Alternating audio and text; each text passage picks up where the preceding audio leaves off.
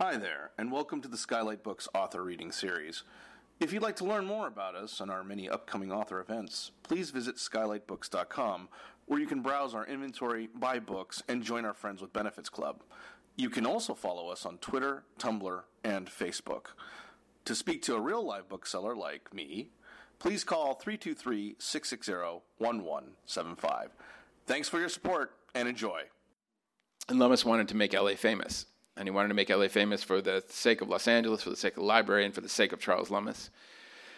So he had already become very famous and expert in fame by walking across the United States to come to Los Angeles. And he would file columns for the LA Times as he was walking across the United States. And this became he was really one of the first publicity stunt journalists.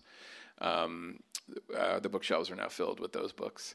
And he was the first to really perfect it as an art. And his idea was, let's start an autograph collection. He loved autograph books. He believed in the art of collecting autographs and in the power of the autograph book, which was at its peak in the 19th century in the United States. School kids had autograph books. People were already signing yearbooks. And he wanted to keep the tradition of the autograph book alive with the library. So he created stationery, custom stationery, that you'll see in the book that said, Los Angeles Public Library autographs, beautiful stationery. And he sent out the blank page to hundreds of people across the United States, people he identified and called people who count. And he asked them very simply to, in his words, improve upon the page. And so they could leave signatures, which some did, but most of them sent back something more elaborate. Paintings, watercolors, poems, speeches, excerpts from novels, commentaries about Los Angeles and Southern California. And he amassed this collection between 1906 and 1910 of autographs of famous people outside of LA. There were very few people from Los Angeles in the collection. Mostly were people from across the United States, politicians, zoologists, astronomers, entertainers. And it was his attempt to make the library famous. So when I saw this collection, it was quite striking. But I immediately wanted to talk about what it meant beyond the collection itself. So beyond it being a document of famous people in the Progressive Era, the Gilded Age, about the very notion of who decides who counts, whose stories count, what does it mean to improve upon a page. In the memory of Los Angeles, whose names are we going to remember, whose names and whose stories are we going to forget?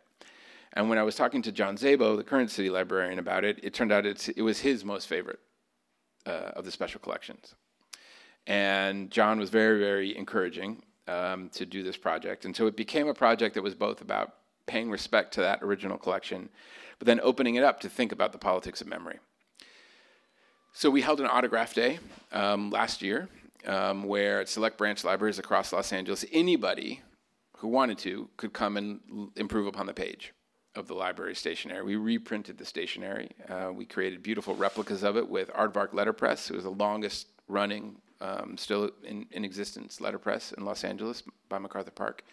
And they created beautiful replicas of the original stationery. They do amazing work, so if you're having parties or printing business cards, go support them.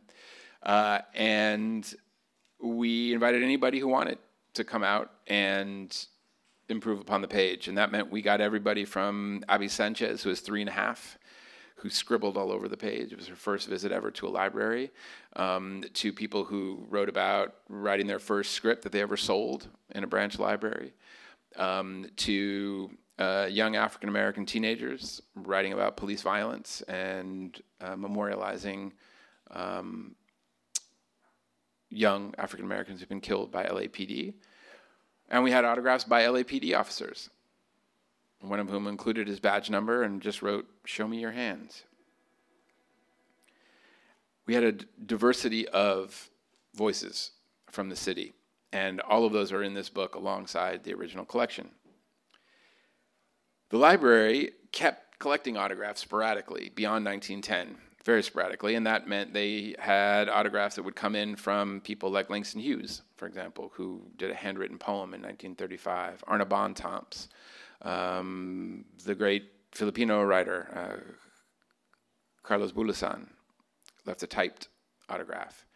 The founder of Tommy's Burgers signed a Tommy's flyer. That's the most valuable autograph in the whole collection.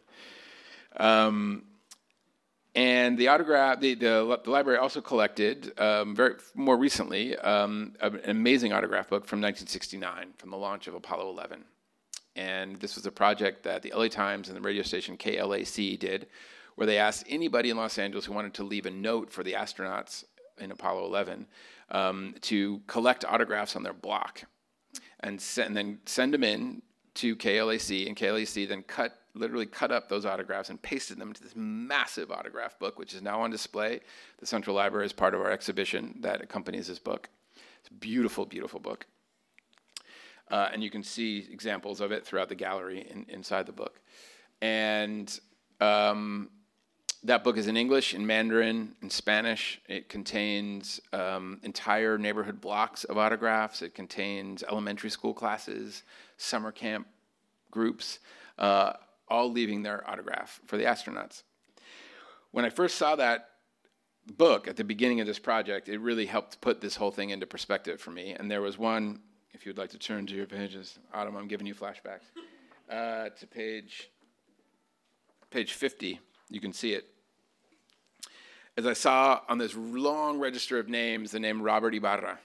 And Robert wrote his name in big letters, block letters. And above it he wrote, "I'll never make it, so I'll make it big." And that idea that somebody would understand or believe that he didn't matter, that somebody would forget him, that he knew he would not be the one to be remembered, and therefore he's going to do everything he can to leave a mark that you can't miss. And I didn't miss his mark. I looked at this book is huge. It's hundreds and hundreds of pages. And I didn't miss it. He made sure that I noticed his name, and I've now said his name probably 50 times over the past 2 months since this book has come out. And that became what this project was about how people in Los Angeles choose to leave their mark in such a way that they're intervening into the history of the city, intervening into the politics of memory and who's remembered. When we think about autographs in LA, we usually think about celebrities, with good reason. We are, to a certain degree, a celebrity town. Celebrity and fame have helped build this city, among other factors, of course.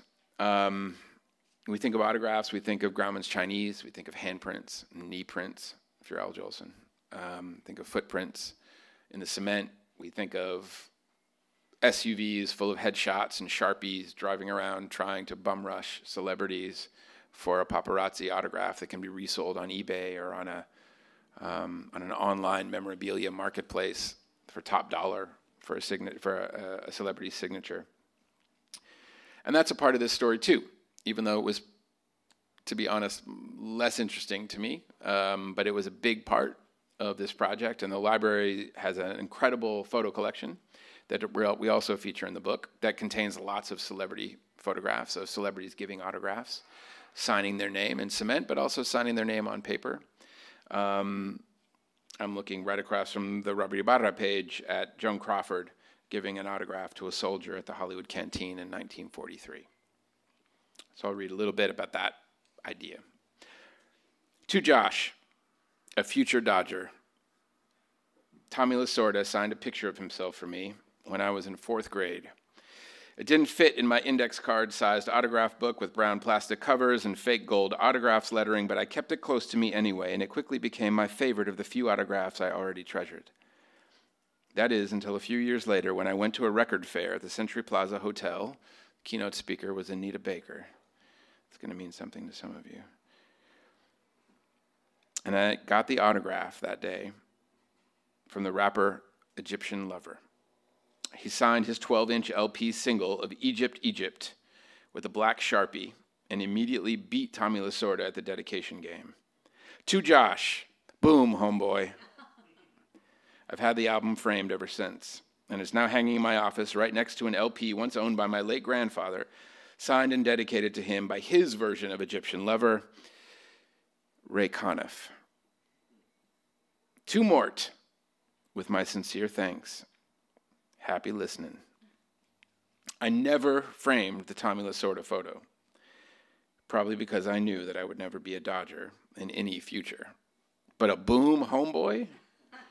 I still hold out for that. There have been stray autographs I've collected since, like the Spanish pop star Mona Bell, or even Barry Greg Brady Williams. but Egyptian Lover's autograph still lights me up whenever I see it. Why? Because it places me in time. It manifests my taste. It reminds me who I've been and how I've wanted to be. People collect celebrity autographs for all sorts of reasons, but this is surely one of them. A name written in someone else's hand gives us a piece of ourselves. So we hunt for them. We become hounds. We hunt and hound for ourselves. And there I'm referencing this idea of the autograph hound, the idea that people who collected autographs were, as they were referred to in the 19th century, Washington Irving famously called people seeking literary autographs the mosquitoes of literature. The autograph boom in the U.S. was originally not about film stars, but about literary figures. People wanted to collect the autographs of famous writers. So much so they became known as autograph hounds. And so there's a film that the Walt Disney Studios made in 1939 that we have also on display, amazingly, a Disney film on loop for free in the public library, called The Autograph Hound, about Donald Duck, who's an autograph hunter, who is trying to collect the autographs of all these famous actors on a film lot. And as he's collecting them feverishly, it turns out that they recognize him as someone of note, and they want his autograph instead, and they mob him. And it's a very nice inversion of the celebrity autograph story. So a lot of this book is about that legacy. We have some celebrities in here. Probably for me, the most fun is that Angeline, her autograph is in the book. I hope everyone knows who Angeline is at this point. What page is Angeline? Oh my God, I'm not a walking index. It's early. I think it's early on here. Very beginning. So Angeline is the only autograph, I think I can say this publicly, it's the only autograph that I paid for. But I feel good about that. I also got a shirt, though. I got a T-shirt and a lipstick. The library got a lipstick kiss on her autograph. Page 40. Oh my God, this is like class. This is so great. And so there's a lot of images of celebrity, the history of celebrity autographs in the book. Restaurants like Earl Carroll's that put celebrity signatures on the wall of the restaurant. But there's also a lot of photographs and a lot of discussion, as you will see flipping through, of other forms of writing. When we look at the history of the autograph, breaking it down etymologically, the auto, the self, the graph, the scratch, that there, ever since humans have existed, we have wanted to scratch ourselves onto walls, writing on the walls. It's a ingrained instinct. As Chas Bojorquez, the great graffiti artist and painter, writes in this book, that we're hardwired to write our names on whatever's around us so we're not forgotten. And so there's a lot of graffiti in the book. There are a lot of tags in the book of people not just doing street art or murals or big graffiti blow-up pieces or wild-style pieces, but simply tagging your name on the side of a building or a freeway overpass or the back of a billboard to mark up your city the way you would mark up the page or improve upon the page of the city, as the subtitle of the book says. And at the same time, there's a lot of photographs of covering up those autographs, whitewashing them, graffiti abatement, and this ongoing battle between whose names and whose writing is allowed to stay, and what stories are allowed to live on. And so as I was going through this, and there's lots of, for example, just as one example, on page 64, some tagging at MacArthur Park that was about whose stories and whose revolutions get remembered. And then right underneath that, Gary Leonard photograph of the Breed Street Shul in Boyle Heights, where Jewish Pass and Boyle Heights are competing with contemporary Chicano tags on the walls of the abandoned shul. And so the book also became about layers of memory in Los Angeles on the streets. And I'll talk more about that in a second. But one of the kind of main thrusts that became something I had to think about in doing this was the fact that every time I would tell anybody, oh, I'm doing a book about signatures and autographs, they would say, well, no one signs anything anymore. The autograph's dead. We do digital signatures. We docu-sign any document we need to. If we want someone's autograph now, we take a selfie. We don't sign credit cards anymore. We don't have to sign to pay anything. No one's learning cursive. You don't learn cursive, right? No. What? Just your name? That's it. Soon. And, the kids aren't learning cursive and the art of writing itself. And so we grapple with that a lot with this book, which is the legacy of the signature and the autograph. But the more I looked into it, the more I thought about it. Of course, the autograph is not going anywhere. So I'll read a little bit about that contemporary context. About the fact that the faith in the signature persists. We still wait in long lines to have our favorite athletes sign a basketball or a jersey, to have authors sign our copies of their books. We shake their hands, we trade questions, we ask for personalized dedications. I asked Patti Smith and Valeria Luiselli to sign dedications to my daughter in books that will sit on shelves until she's old enough to read them and see that their words are especially meant for her. Artists still spend hours signing lithographs. There's a garish collector's market that still endows value upon the signature. But there's also a living room admirer's desire for proximity and intimacy, for the knowledge that even a copy of the original contains an original signature left by an actual hand connected to the actual person who leaned over that actual canvas for weeks or years. For all of our celebrity selfies, we still want LPs and posters and napkins and body parts signed. And the signed memorabilia trade, certificates of authenticity always included, is still holding on. And last year, in Tijuana, the signature made a stunning bid for relevance. Thousands of Central American migrants asking for asylum from the U.S. government organized themselves into a waiting list by signing what became known as the Notebook. They didn't sign with their phones or their faces or their eyes. They picked up a pen and left their name in ink on paper in the hopes, mostly in vain, that their name would be called next, that their signature would lead, at last, to sanctuary.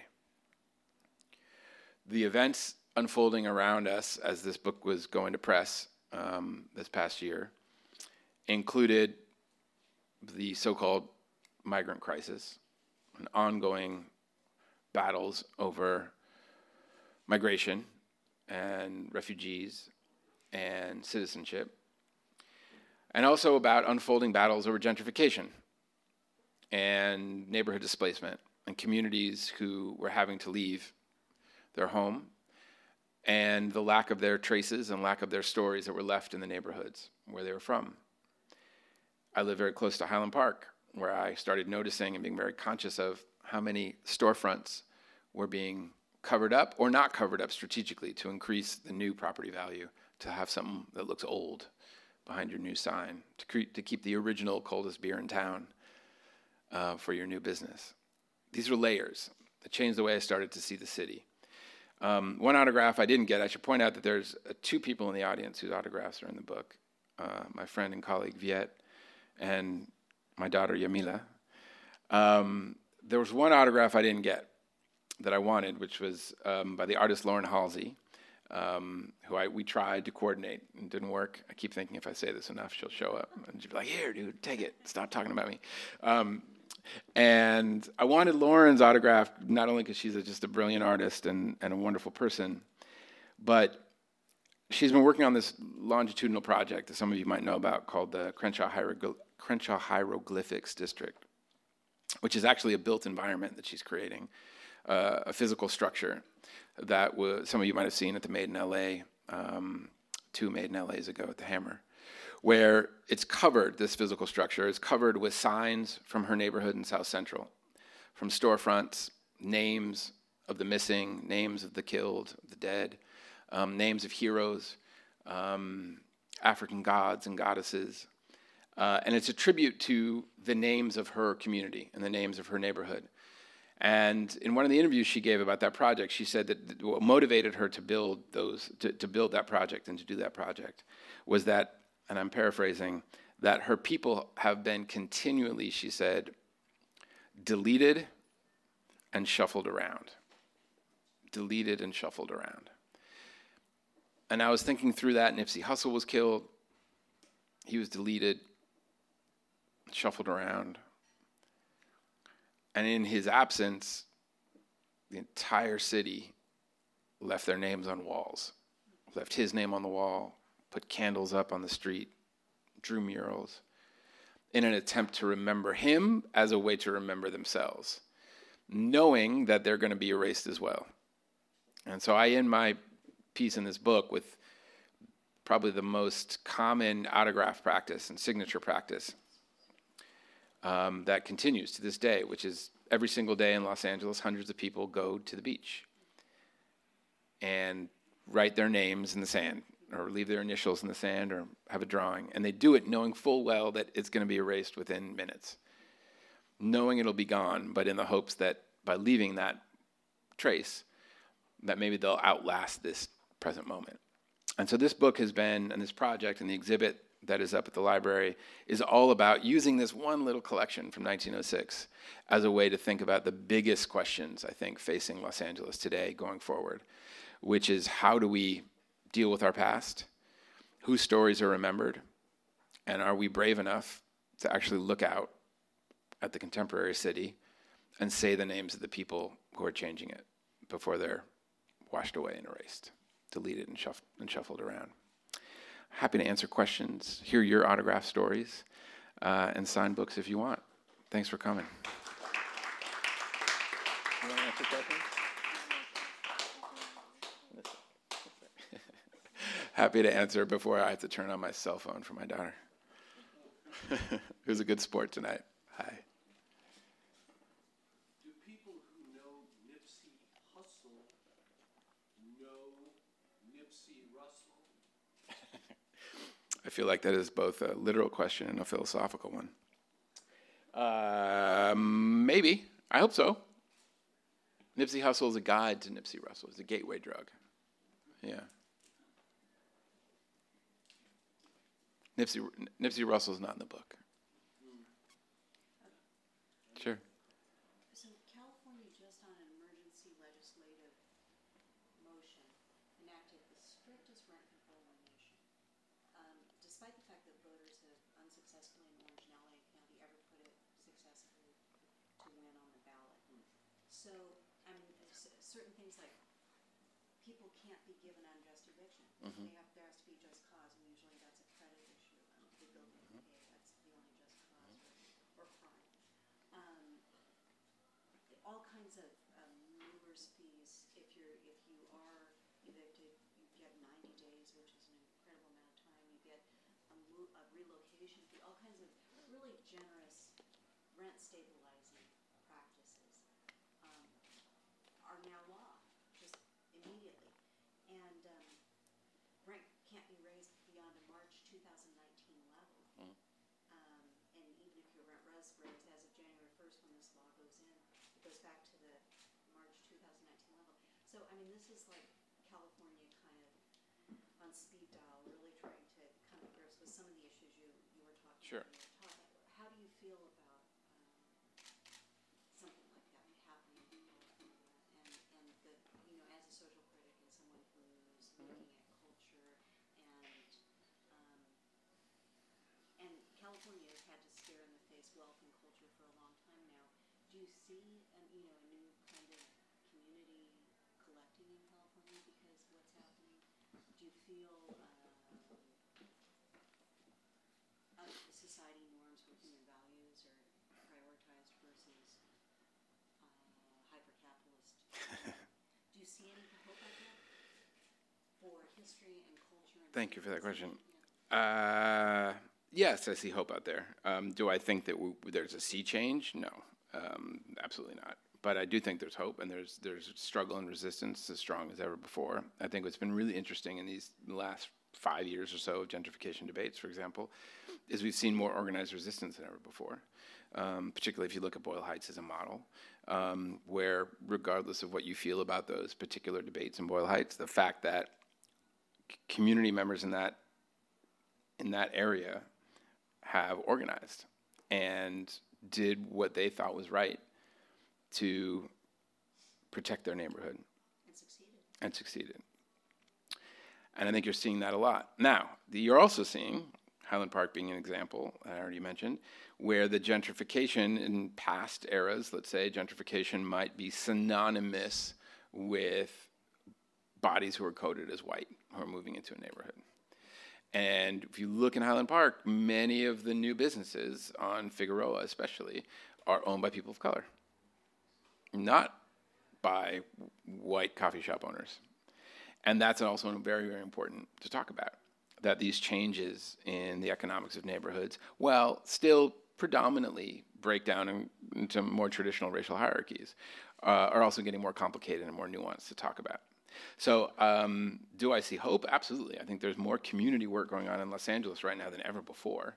It's incredibly inspiring and incredibly powerful. It's also incredibly frustrating because there's all those efforts keep kind of hitting that wall of hypercapitalism, as you said.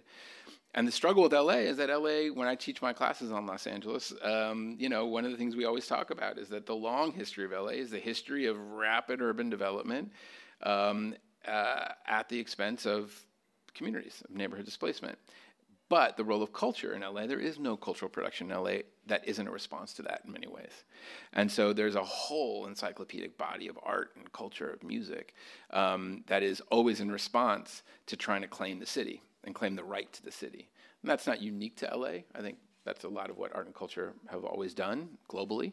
But I think LA struggles over place in Los Angeles. Music, visual art, performance, murals, street art played just a central role in trying to hold on to places that we can survive in.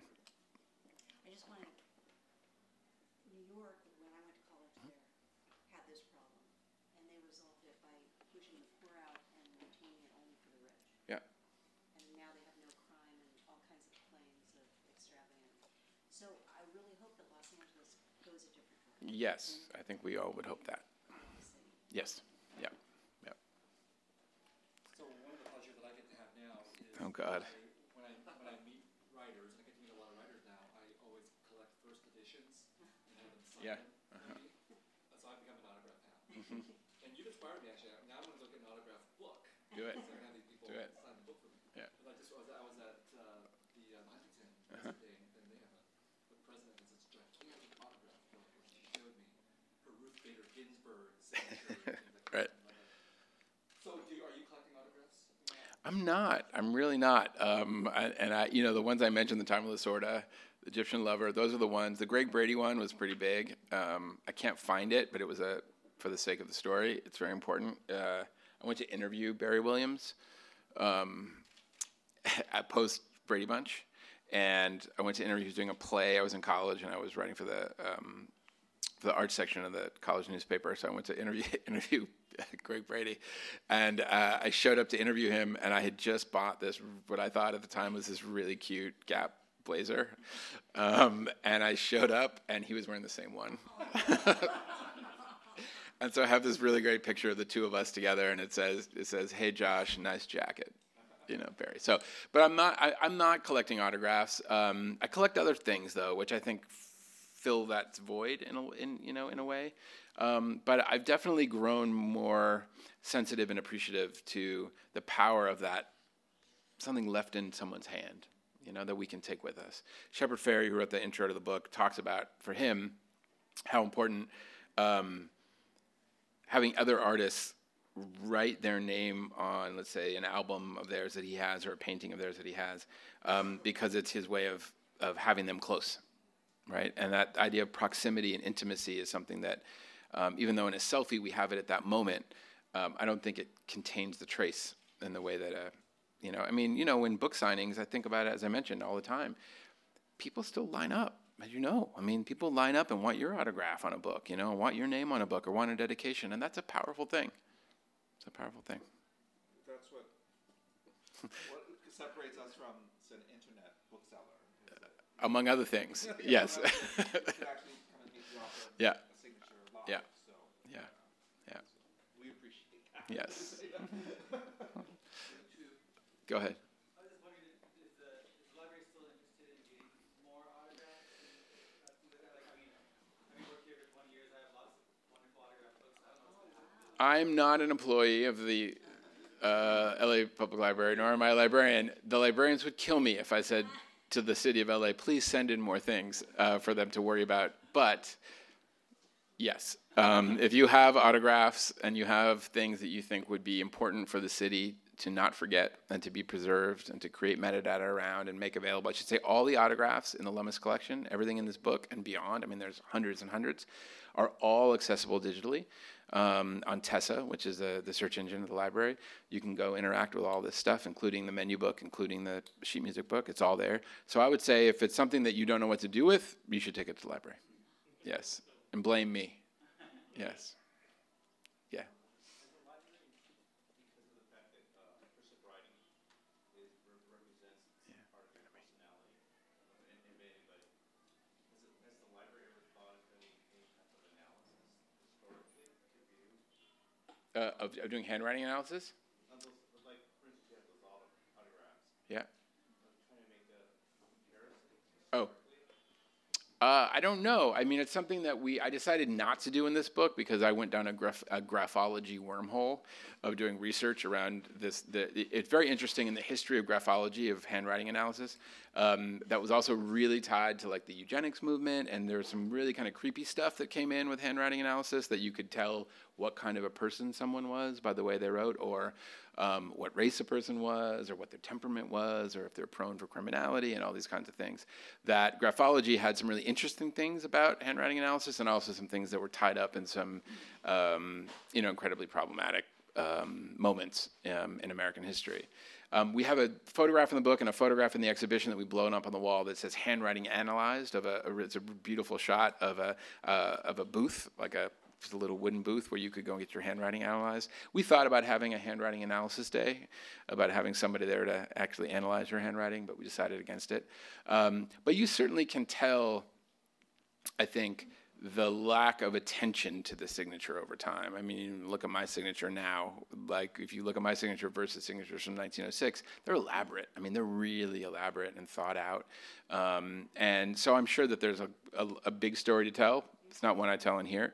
In a way, that's one of the struggles with these projects, is they're massive topics, and I never feel like I've told the full stories when I finish these books. As my publishers know, that I fight till the end. Like it's like every night I'm like, let me add one more thing, one more paragraph, because it's this panic that there's so much more to talk about and so much more to say. But my hope, like with the other books, is that maybe somebody reads this, or you, who says, we need to do an LA graphology book, and that becomes the next book. So I'll be very happy about that if that happens.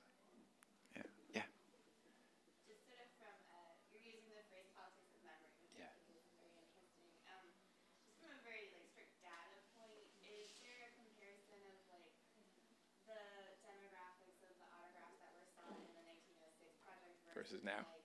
Yeah, totally. Yes. So that's been something with all of these collections. I look at them, I go, whoa, look at all this stuff. And then you go, oh, whoa, look what's not in there. And that's always become the mantra of these projects, which is that what an archive is, or what a special collection is as much what's in the collection as what's omitted and what's erased or not included. All collections and archives are products of subjective curatorial selection, right? Now, that said, the autograph collection on first look, it is dominated by white men of elite power. But then the deeper dive, there's other stories there. So we highlight people like John Muir, for sure, but also Charlotte Perkins Gilman, pioneering feminist reformer, right? That Lummis took her cyanotype photograph, and it's part of her autograph. Charles Chestnut, early, crucially important African-American writer and statesman, is in the collection. Booker T. Washington's in the collection.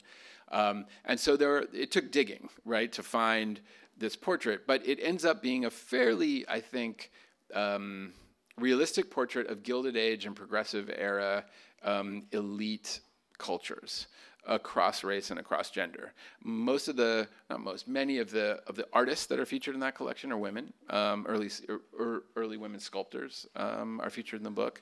But I plucked a lot of those on purpose to tell that story. Autograph Day produced a whole other thing, but it was certainly a big part of my process, both of Autograph Day and then of saying of asking just people who I would see or, people that I happen to know and work with, like Viet, to say would you do one, and to get different voices to make sure that multiple stories are represented in this book, and that the collection is filled out in that way. So that was a really, really, really important part of kind of visiting and revisiting this collection. I have another question. So nowadays, one of the reasons why our signatures are so bad Yeah. as authors is because we have to sign so many copies sometimes. Hundreds or You have to sign so many copies. Yeah. My signature is awesome. yours is worse than mine. That is true. That's true. Yeah. So is you. But so now, if you're signing 500 or 1,000 copies, Yeah. it's actually not that unusual. Yeah. You just got to get through as fast as you can. Yeah. So back in the 1900s, early 1900s, was there less pressure, or were there cases where people had to sign hundreds? I don't know. That's a good question. I don't know. I think people were signing hundreds, not thousands. Certainly not the way we do now. If someone says, okay, now you got to go sign your 1,000 books for a big company book buy or something like that. It'd be interesting. Other people here might know more about the history of publishing and kind of the size. I don't know, Jim, if you know of the kind of size of original publishing runs and how that's changed over time. It's a super good question. But I think it was also more of a prized thing that, to have that signature was so singular, where now, as I mentioned, it is this good, there's a little bit of massification, of just or signing stock, like signing book stock at a bookstore. Then this keeps happening with this book, where people say oh, would you sign the book? And they open it and I've already signed it. That's not. By the way, you have a really short name, so you should have a better signature. Thank you. I'm glad you're here to make me feel bad about my name. Thank you, Viet. I'm curious to know. So I had the pleasure. I stood in line to have Jimmy Carter sign the book, and it was basically he like a straight line. Ray Bradbury. And people waited 5 hours to have their book signed by Ray Bradbury. And I was curious to know that do they know the weight of their signature, and do they know? If you talk to people about when you sign a book that it actually has Means something. It makes the book more magical, certainly more expensive, and all those things. I hope. I don't know about the expensive part. I mean, I'm always, I always joke when I sign books, do you want me to personalize it or leave it blank so you can sell it? I don't know. I do think people know. I do. I think especially, someone was just telling me a story the other day of an autograph they got. I can't remember who it was, of an author who took 5 minutes and left a drawing, and that kind of care. I think not just the here you go, but what's your name? Oh, and what's the date today? And what was your favorite part, or something like that? That you take that care. It's a micro relationship that's established. That again becomes part of you and you take with you. I'm trying to tease out these notions of immortality and intimacy and status. Yeah. So, I imagine these woolly mammoths. I just imagine these people thought, look at this woolly mammoth I can draw. My cave is the best cave. Mm-hmm. And I remember when I was younger, I really wanted Gronk to come paint my wall. Yeah, you and me both. There's something about him painting directly on my wall. Yep. And that connected with me to the idea of a child being able to draw on walls or something. It just seemed magical. So eternity is one thing, I guess. A woolly mammoth might be eternity, but I'm pretty sure if somebody got a good woolly mammoth up on a cave, he'd want to show people, right? Yeah, but I think it's also about how those things are read. So one of the things that I talk about in the book is before Lemus comes to LA, he went to El Morro National Monument in New Mexico on the land of the Zuni Pueblo, which was known as Inscription Rock. And it was rocks covered in signatures left by Spanish explorers. And he was so taken with the writing of Spanish explorers who would say their name and then say, pasó por aquí, I passed by here, or he passed by here, to say that we were here. Those signatures were marked on top of Native American petroglyphs, right, and native rock art. Lummis was, at that moment, so taken with the Spanish signatures that he was less taken and didn't write so much at that time about the native rock art. And that became again part of the story of this is that he openly celebrated the heroism of the he wrote constantly about the heroes who wrote on the wall, what he then called Autograph Cliff, but he didn't write about the communities and people that those heroes potentially destroyed and wrote over. And I think that again is part of this cyclical story in LA and arguably elsewhere of the heroes and the settlers and the conquerors whose names are remembered on street signs, on freeways, at the expense of all the names that are forgotten. What factors determine the market value? I do not know the answer to that. I'm proud that I don't know the answer to that. I actually don't know. I imagine there's some scarcity involved. I imagine when someone dies, the value goes up. Yeah. How rare something is obviously drives the price up. And death certainly helps a sale. Well, thank you so much. Thank you all for coming. Thank you so much. Thank you. Thank you.